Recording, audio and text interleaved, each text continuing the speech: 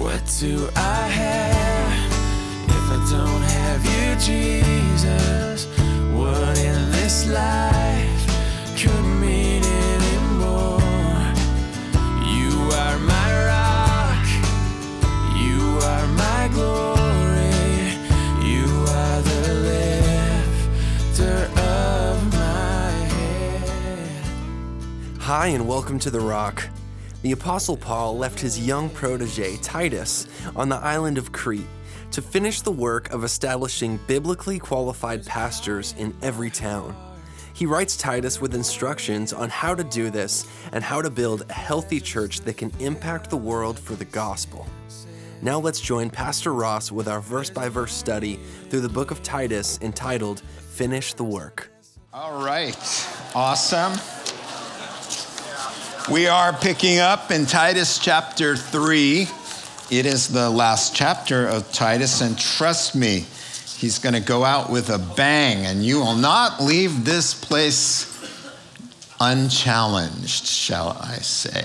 All of us. Very challenging words and very encouraging as well. And so let's go to the Lord in prayer to prepare our hearts.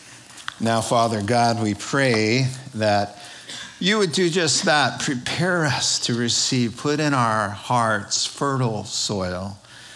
Lord, that you'd create an openness in us, a hunger, that you would show us your grace so that we would be favorably disposed to hearing challenging exhortations in the light that would help us receive, understand, and to put them into practice so we're not just hearers of the word, but doers. In Christ's name, amen. Well, Mother's Day is here, and as Mother's Day approaches, there's always a lot of articles in the blogosphere. 25 things all moms say to their kids sooner or later is a title of one piece that I read. I'll start the sing and you guys finish it, okay? So when one of the kids asks why they have to do something, mom says, because. Whoa, we all have the same mom. Number 2, if all your friends. Yeah, there's usually a cliff, a roof, or a building involved. All right? Okay, number 3. My mom was the roof. She said if the roof. Number 3. Shut the door behind you. I didn't grow up in your house. Shut the door where you. Okay. That was one thing Mary could not say of Jesus.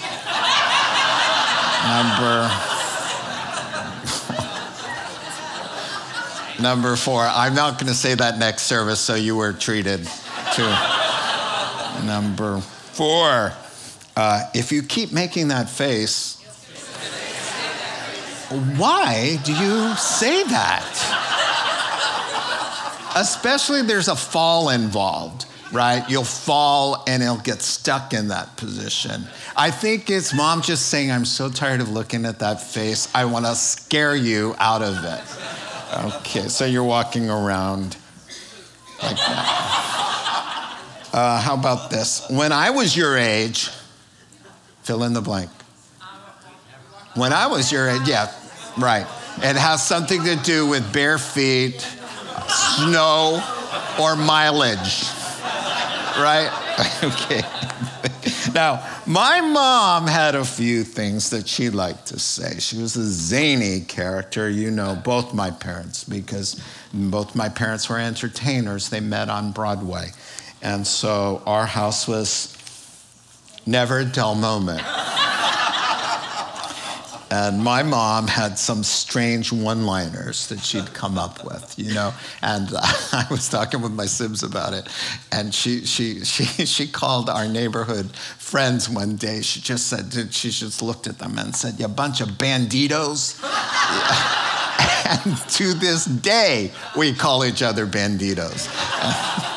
No one really knows what it means or why she said that. But, you know, she did have a serious side to her, and whenever we'd part company, especially if it was a note on the counter that they were going to be gone, she would say, "Be good as gold."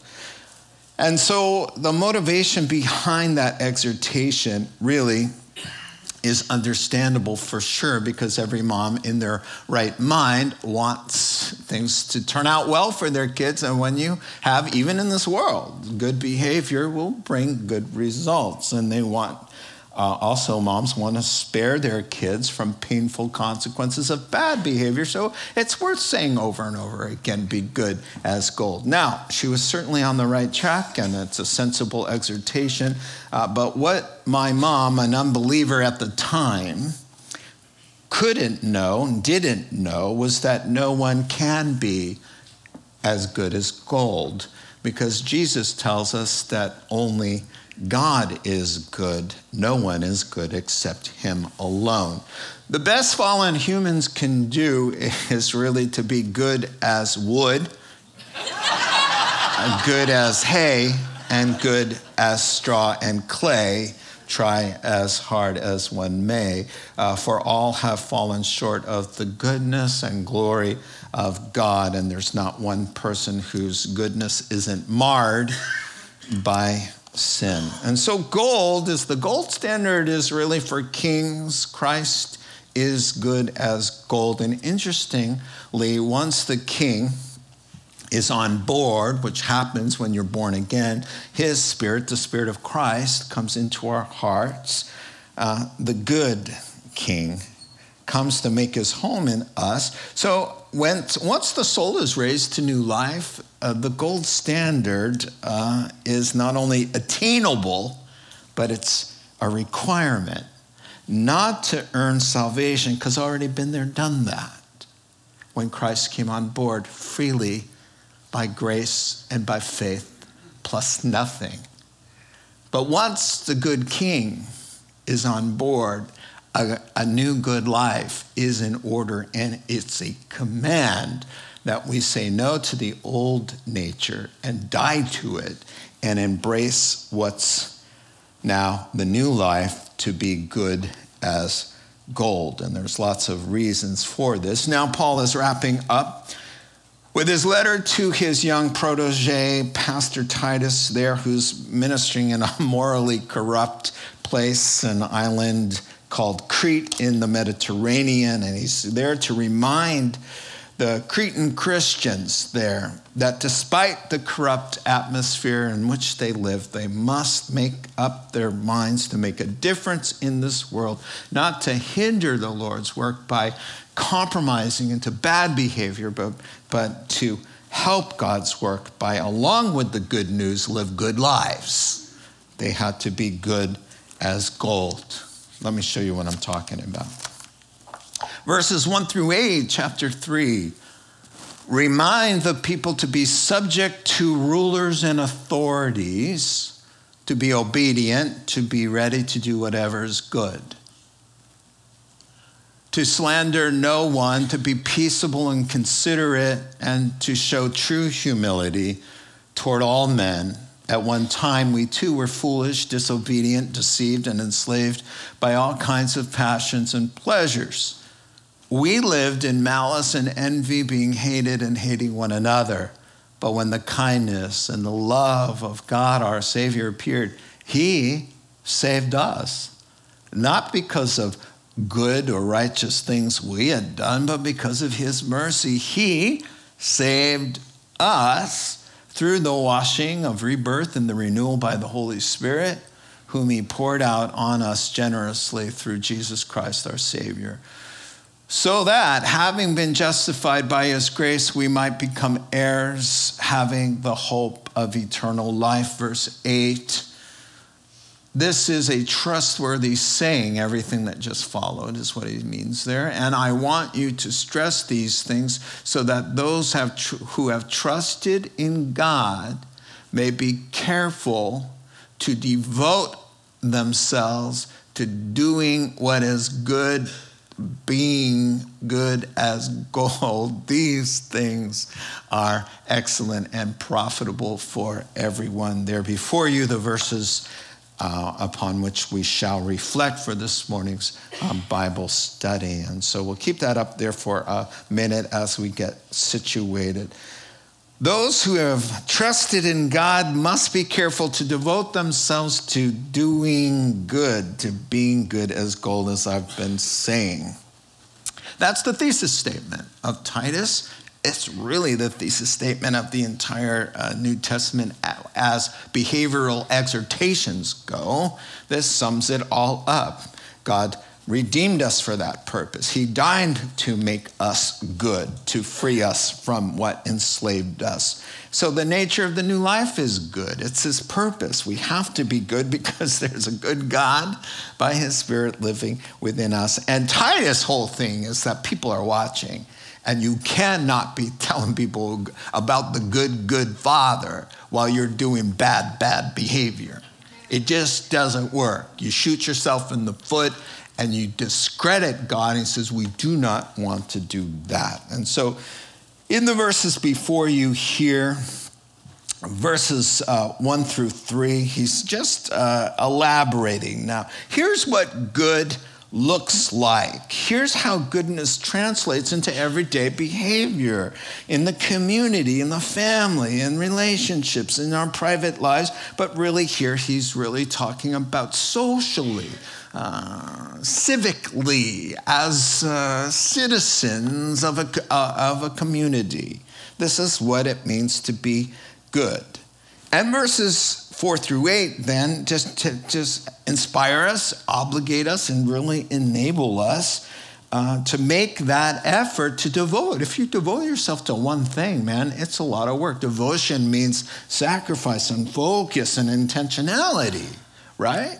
And so to be good when you have a fallen nature and a world that God says isn't very good at all, then it's going to take a lot of work. And that's why he says you have to devote yourself for all of the reasons that I just mentioned. And probably most of all, somebody just said to me, all I want to hear on that great day is well done, good and faithful servant.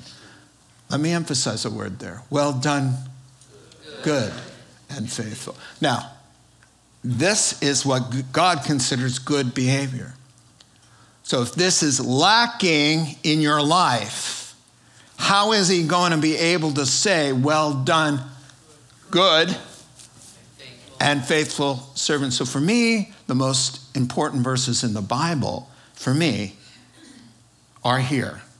Because I want to hear him say, well done, good and faithful servant. Well, I want to know what good is. And he says, well, I'll tell you over and over again. This is the gold standard. This is the good from heaven. This is what God thinks is good. And it rubs our fallen natures and the world around us pretty much in the wrong direction. Some of it, as we're going to see this morning. So let's dive in. A reminder in the Greek there. We will isolate in a bit, but let's just, from the jump of it, the reminder to do good, if you're taking notes, that's kind of what I have here, the reminder to do good. And we need reminding, right? The gospel, when you come to church, you rarely hear something new that you didn't already know. You know the material, you just need constant reminding. Why? Because we have holes in the pockets of our souls. It goes in and it goes out ever so quickly. And I mean, we've heard the gospel for years and years and years and years. And every time you hear it, the Holy Spirit makes sure it feels like it's there. Wow, that's fresh and something new there because it's living in a life. But we need to be reminded. And the Cretans really needed to be reminded because they lived in that on that Mediterranean island paradise. It was beautiful to look at, but horrible to live there if you had any moral scruples at all. It was notorious, as you recall, and this is important for what he's asking them to do. They were notorious for lawlessness. Here's a quote about them from a Greek historian, Polybius. He said, "You will hardly find anywhere characters more tricky and deceitful than those of the Cretans. Cretans were famous for their ferocity, their greed, and falseness because of their insatiable avarice." Avarice is like greed on steroids. Because of their insatiable avarice, they live in a perpetual state of private quarrel, public feud, and civil strife. And he says, not you Christians who live on Crete. Oh, I want your behavior to show a distinction between dark and light and bad and good. And what's wrong and what's right. I want them to see the good lives because of the good message of the good God. And number one is you are not like those guys who hate authority, despise authority, who want to resist. No, he says, remind the people to be subject to the rulers and authorities, to be obedient, to be ready to do whatever is good, to slander no one, to be peaceable and considerate, and to show true humility. To who? All is a very big and all-encompassing word. So no wonder it's first on the list there. Let's dive in here. To subject oneself to the rulers and authorities, to be good, ideal, model citizens, because the leaders on Crete, even the leaders, were not that at all. And so while the Cretan teachers, listen, they claimed to know God, but Paul said in chapter 1 and verse 16, by their actions they denied him. And part of what they were doing was being lawless and disrespectful of authority. So he said, you folks are going to have the tendency to follow what the culture is pressing you into. And Romans 12:1 says, do not allow the world to squeeze you into its mold. And what was squeezing them was this defiant, rebellious, cynical, disrespectful attitude toward any and all authority. They were the ones with the bumper stickers. Question authority. Resist authority.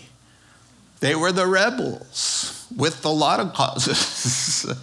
Not without the cause, apparently. You don't watch old movies. Rebel without a cause. It's okay. Your wife will explain it to you on the way home. So by way of contrast, the Cretans are supposed to be model citizens.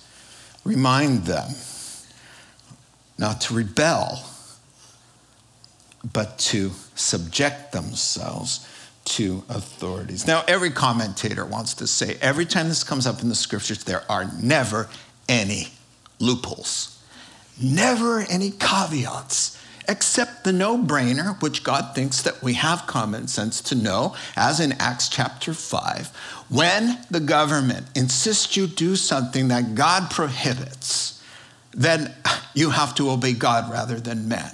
And it goes the other way around as well.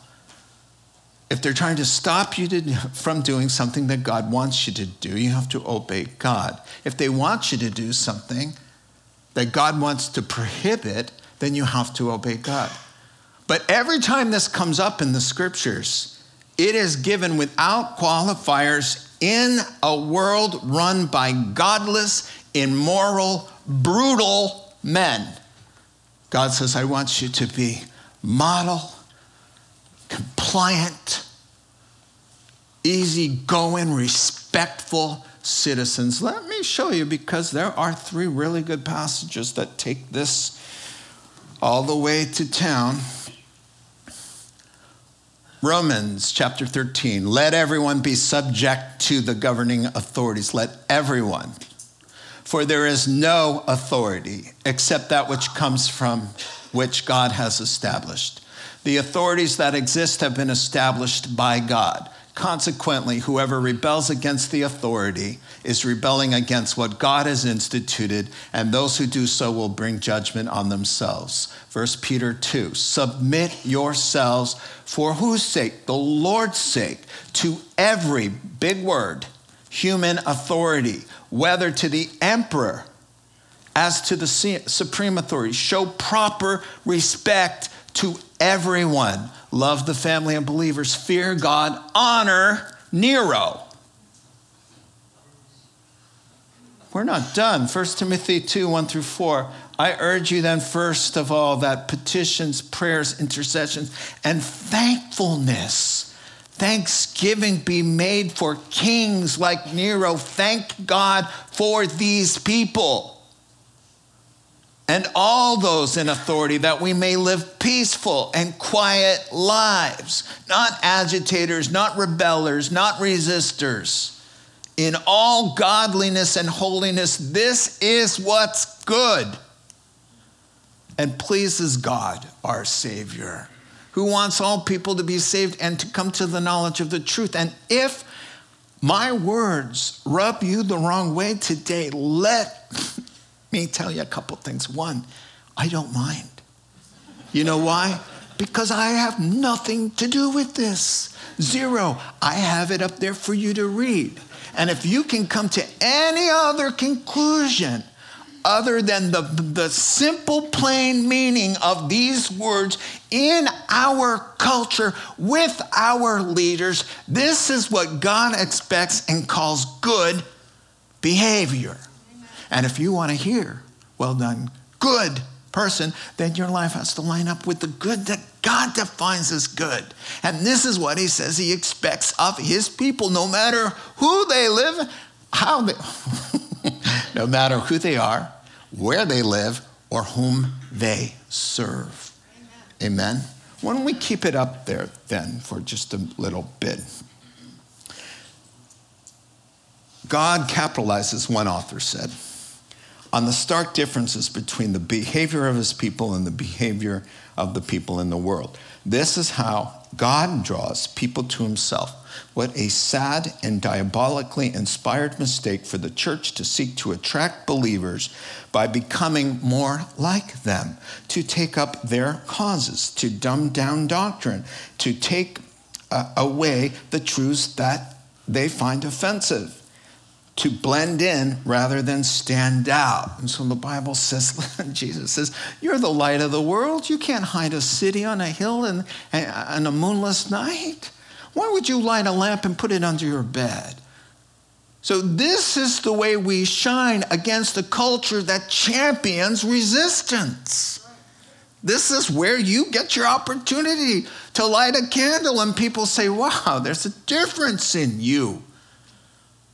This is our opportunity not to get sucked in, but to stand out biblically with Christ.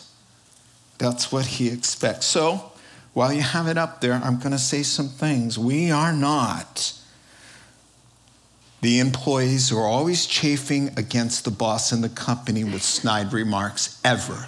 Not one bad word about a boss from the Christian's lips. Never.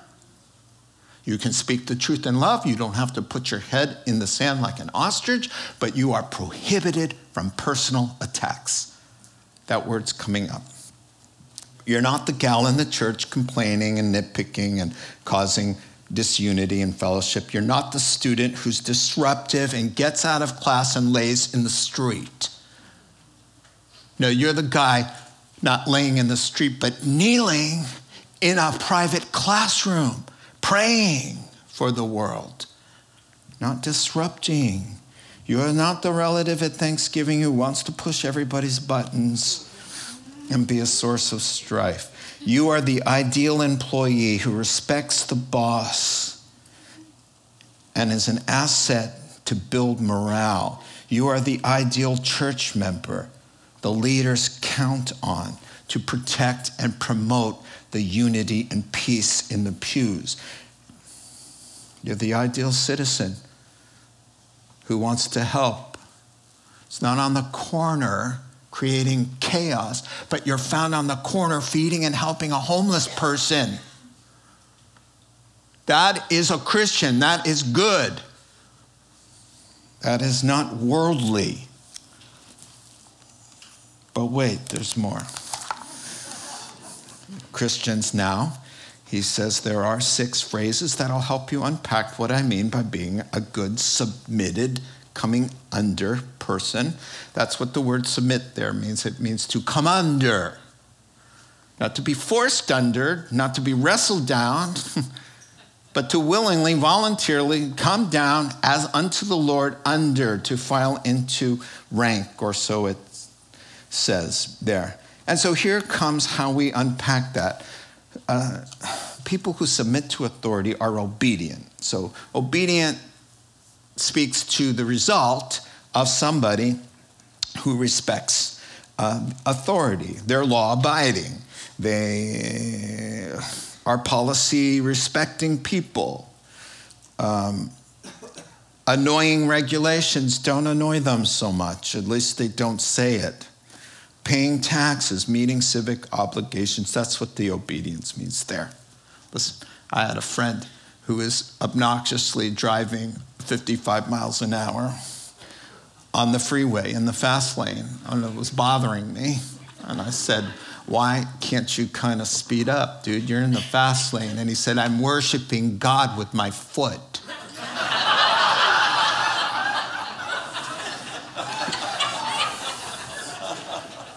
Number 2. Eager to do what's good, he's saying, listen, and these are independent exhortations. They're all linked to being a good, submitted citizen. Eager to do what's good is saying, it's not passive like, okay, I'm submitted. No, you're submitted in allegiance to making things better because you're pro the state and what they're trying to do. Whatever is good means you're eager to cooperate and be helpful, to lend a hand in the community efforts, to be there when there's a disaster. The Rock supported fire victims. Well, the government always knows who to turn to when there's a disaster, and they always turn to relief agencies, which are often Christian, and to churches. And the churches across this community, all were open, all were helping. We still have funds for fire victims. And if you are a fire victim, come to us. We're not done blessing you. And why is that? Because we're eager to help. The Rock brought food to a fire station, and the guy says, churches always take care of us. Christians are good citizens. That's what we do. We're eager to do what's good. We're in the hospitals. We're in the schools. We're in the jails. We're on the streets. A police officer came to pick up a guy who was having a psychotic episode here in our offices, a homeless dude. And he said, thank you for all the hard work you guys do in the community. That's what he says. And this is what he's talking about. Christians not only are submitted and law-abiding, they're open and cooperative and looking for ways to be helpful. Like Jesus said, if someone taps you on the shoulder and asks you to go a mile, go with them too. That's a governmental thing. The Roman guards who didn't want to carry loads would conscript somebody, and all they had to do was tap you on the shoulder and say, you got to go 1 mile, and it was the law. And so Jesus was saying, when you get that tap, don't go, oh, brother, you always tap my shoulder, And do you know how far a mile is? And oy vey, my feet, my feet today, I'm really, and you tapped me yesterday. What's going on? He says, when you get tapped by the government, you come under and you go far beyond what's being asked. That's what Christians do. We're cut above. We love those who hate us. We pray for those who persecute us. When we're smacked verbally, we turn the other cheek and let them do that as well. Go all the way. Let me tell you something else you missed.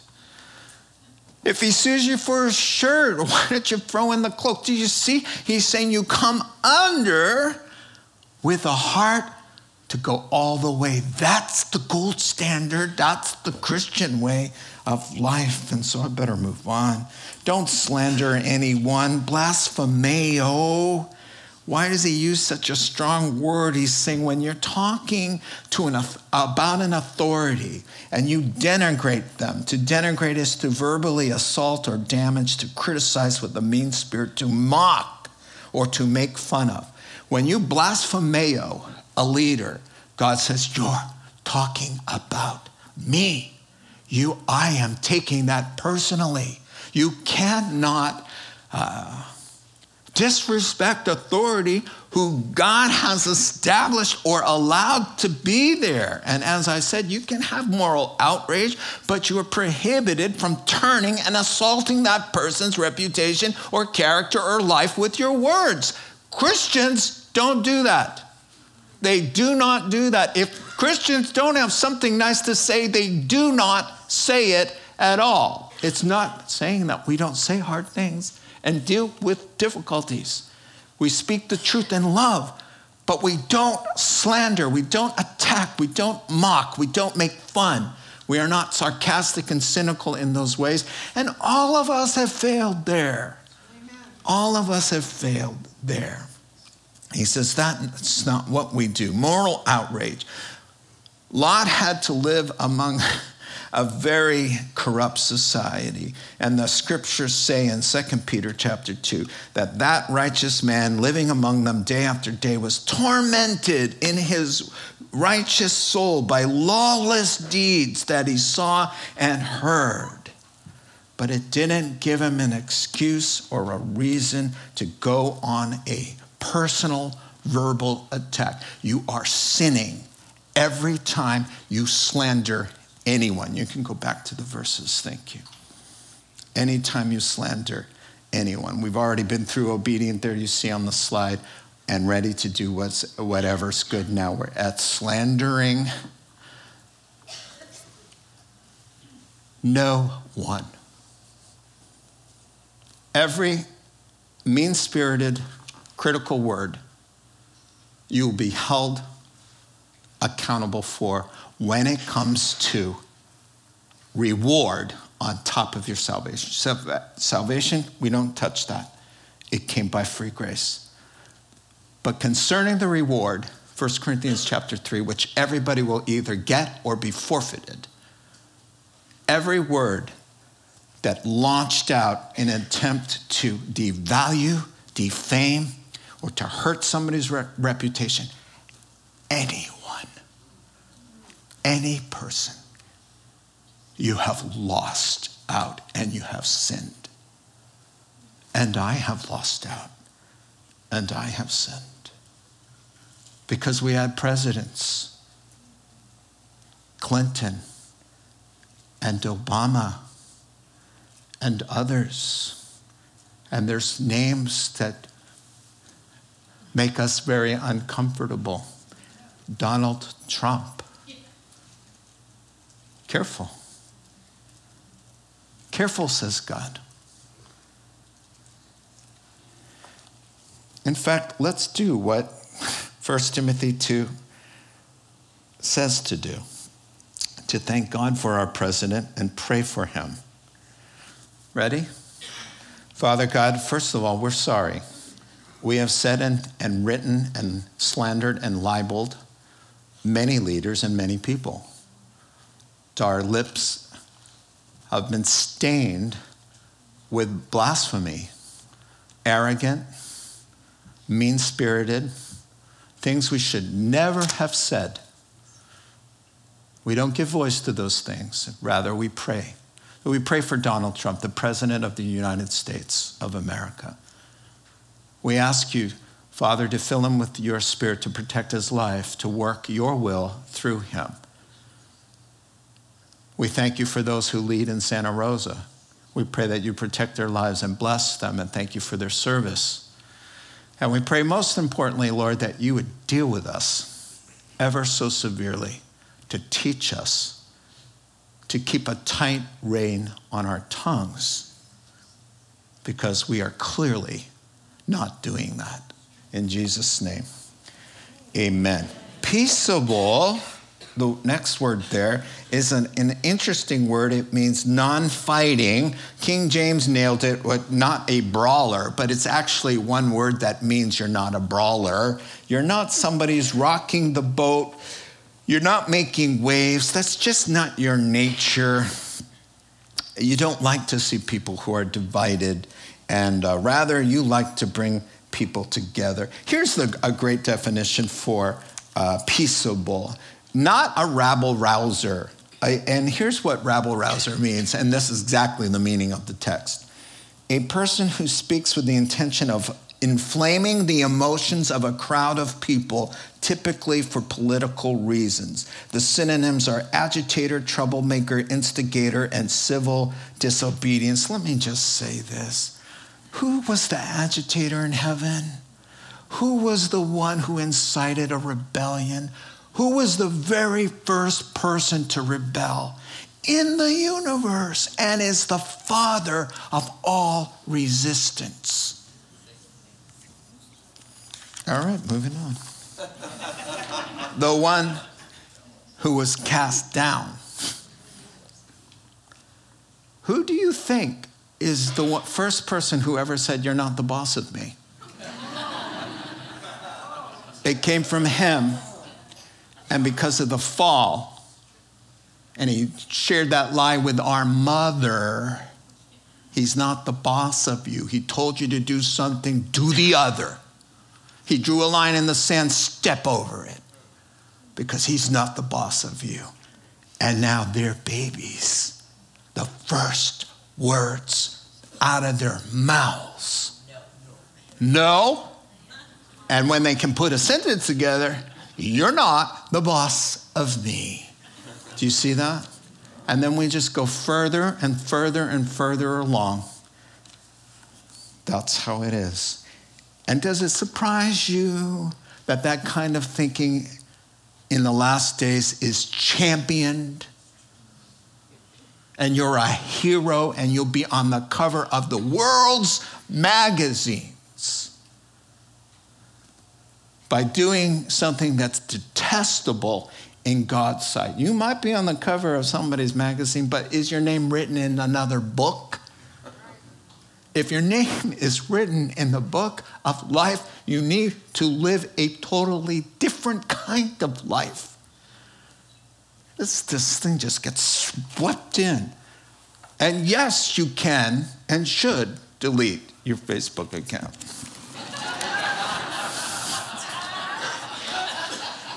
If God puts it on your heart, you might want to delete a few of those comments. Go back, Spencer, please, to the first slide with all of the scary scriptures on them. Facebook, your comments, your conversations.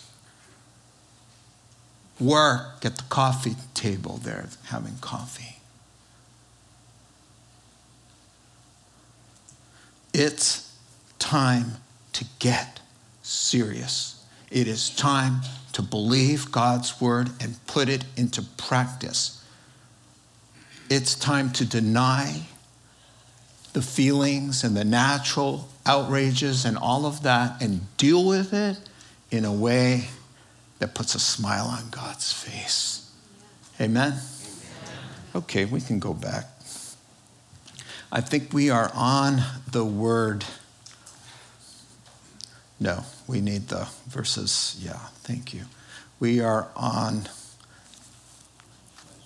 No, can we go back to the 1 and 2? Oh, thank you.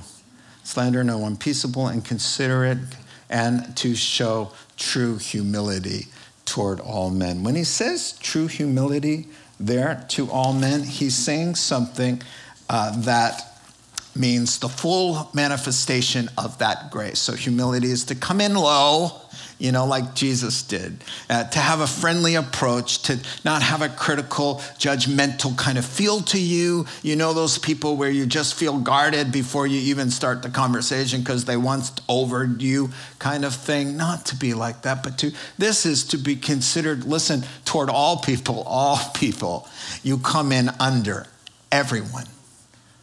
That is an amazing thing. And how possibly are we able to do that? Now we can go to verse 3 that says, here's the reason why you can gladly submit to governing authorities is kind of challenging. And also to show deference is what humility means. Deference is to just Show humble respect, not to be harsh and caustic with your dealings with people, especially who rub you the wrong way. So here in verse 3, we're going to get the inspiration. So remind them to remember, if you're taking notes. Remember who you once were or could be without the gracious hand of God on your life. And so he says, at one time we too were foolish, disobedient, deceived, and enslaved by all kinds of passions. We lived in mean-spiritedness, malice, and envy, being hated and hating one another. I like what one guy said about this one writer. He said, you don't need to have had a sinful past filled with these kinds of things that dominated your life, like most of the Cretans did, and most of the Gentiles. He says, here in verse 3, the Holy Spirit wants us, he wants all converts, no matter their past or their natural disposition, to remember their own struggle with sin and to acknowledge their own depravity and the horrible potential disaster that would await them without the gracious hand of God intervening. And so a lot of people look at that and goes, that wasn't my former life. But notice, Paul thinks it was his. He puts a we. At one time, we too.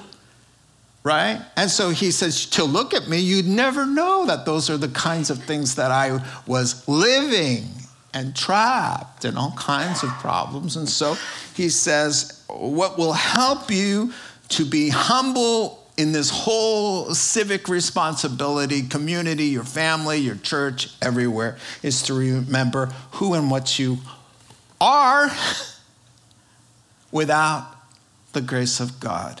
Because, we've been delivered from that dominating us, but we still struggle with it. Everything in the list, we still struggle with it. And so, why don't we just take a wretched walk down memory lane and do something that King David asked God not to do. Let's remember the sins of our youth. Let's remember what dwells in each heart this morning, because everything in the list dwells in you today. Let's remember what we are without the grace of God. 7 charges that we have all pled guilty to in the past. Foolish. Notice these guys are all going to be connected.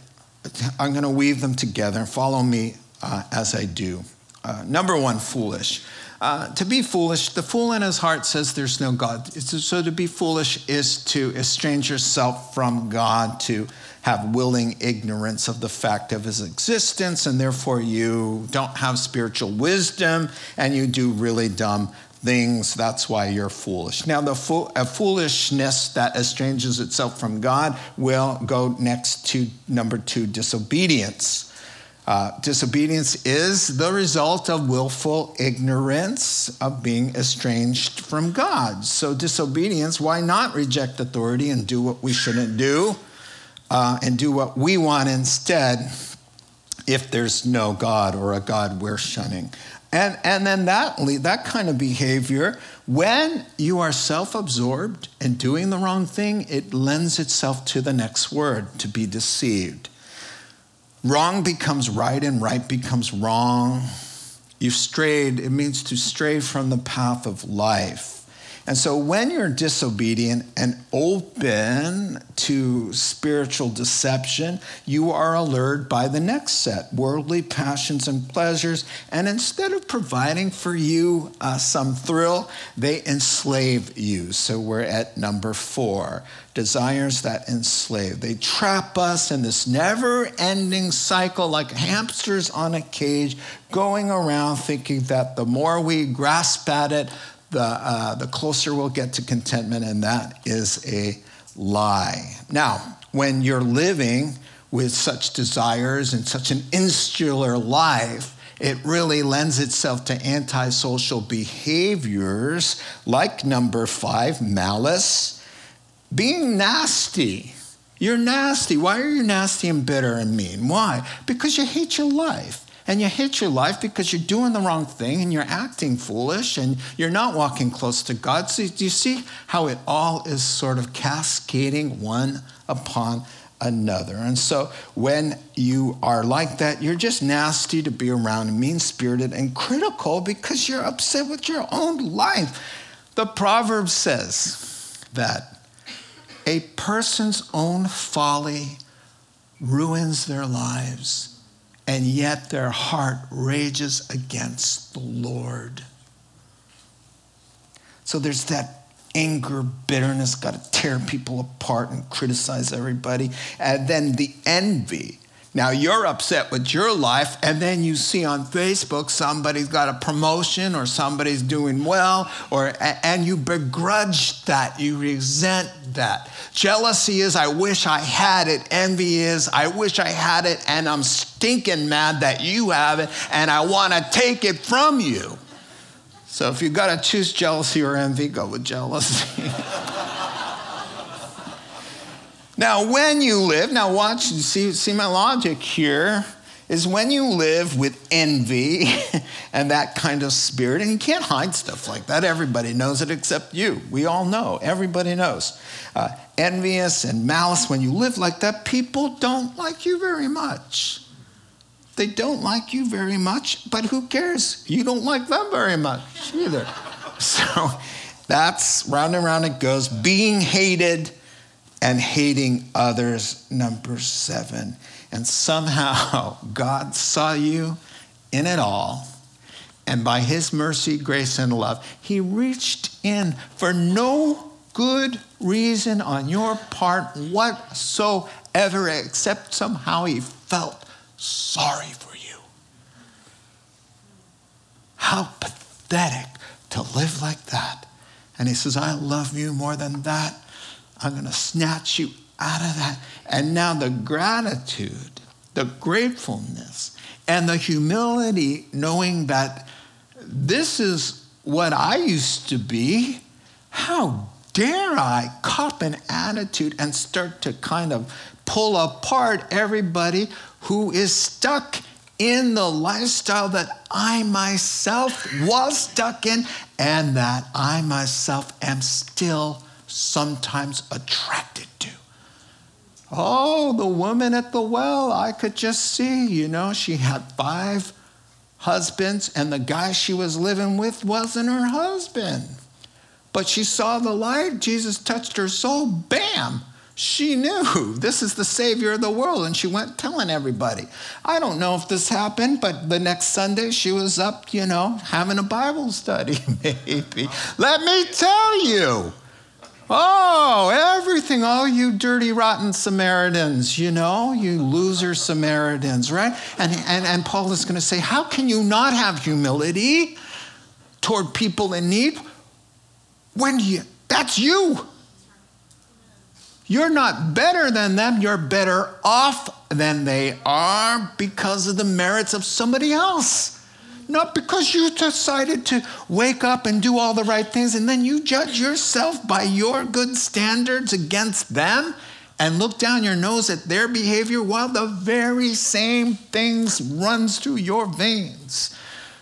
One writer said, some Christians behave like they are of a total different species than their unbelieving counterparts. Listen, let me throw this in for free while I've got you here. I only got you here for a couple more seconds. Wow. All right. Maybe I shouldn't throw it in for free. If your ministry is to moralize the world and get America back to where it used to be and stop doing this and start doing that, you're going to be frustrated, angry, mean-spirited, critical, and your ministry will be about correcting. But if you identify with this, and see, this is the way they're supposed to be, because the job description of a sinner who's lost is to do sinful things and foolish things. So if you've already got that as a given, you don't have a ministry of admonition, you have a mission. And now there's room for compassion because you're not constantly getting your nose out of joint and offended by simply behavior That is natural to somebody who doesn't know the Lord. So stop being offended and start praying. Stop being pushed away and come closer to love. Amen? We got the last part here. I just got to throw it up here because it's the best part. I don't want to lose that. And he says, listen, I want you to remember what Christ has done.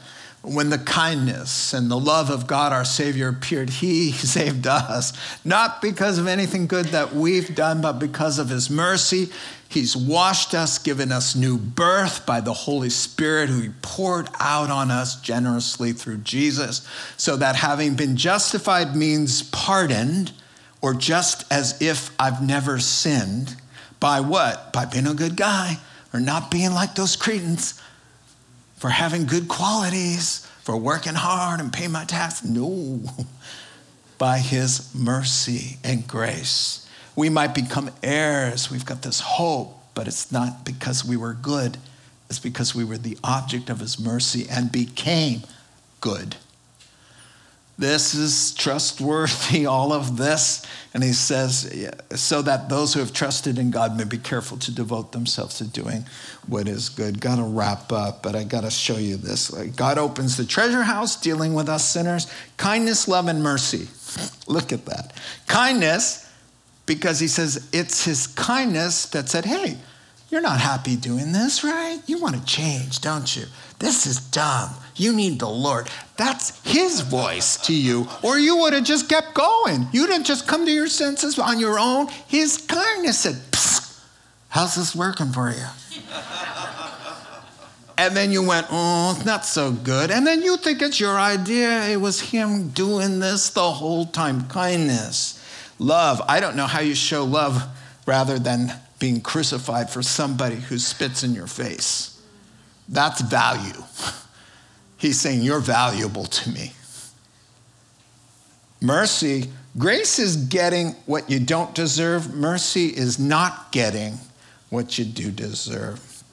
And so when we remember what Christ has done, it builds this gratitude, humility, sympathy for others, and faith. Faith. For me, it's faith. Look at this. How can I lose this? How can I ever lose this? I didn't earn it. It was given me. I embraced it. So how can I lose something I didn't qualify for? I didn't earn. It's not resting. Wasn't up to me. It isn't up to me today. And it will never be up to me, my salvation. He says, do you trust me? I said, yeah. And he came in. How can you lose that? Because you've been bad? Well, you didn't get it because you were good.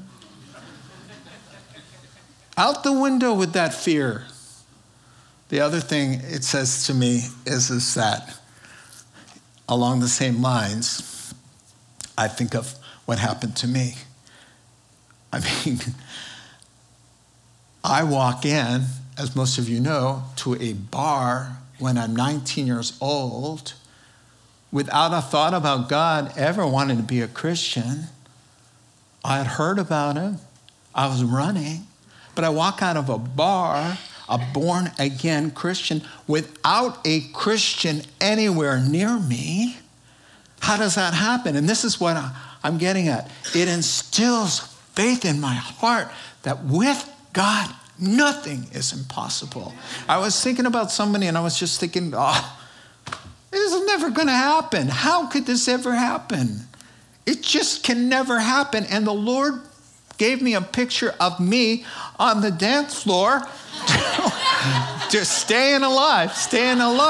And how did I walk out of that disco a born-again, spirit-filled believer? How did that happen? 6 months later, I'm in Bible college preparing for full-time ministry. This, what God has done in his kindness and his love and his mercy and his power, should get all of our attention to say, with God, the person farthest away, the most impossible to imagine, can be saved because he saved you.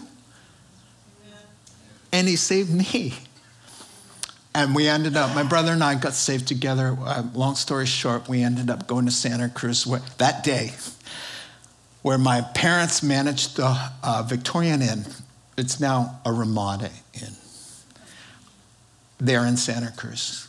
And we busted in the doors. And we said, we've heard from the Lord. We're born again Christians, Mom and Dad. And my dad cried. And my mom, who was holding out, just tolerating my Jewish Christian father, she said, there must be a God in heaven. And my dad, my brother and sister were there. My dad said,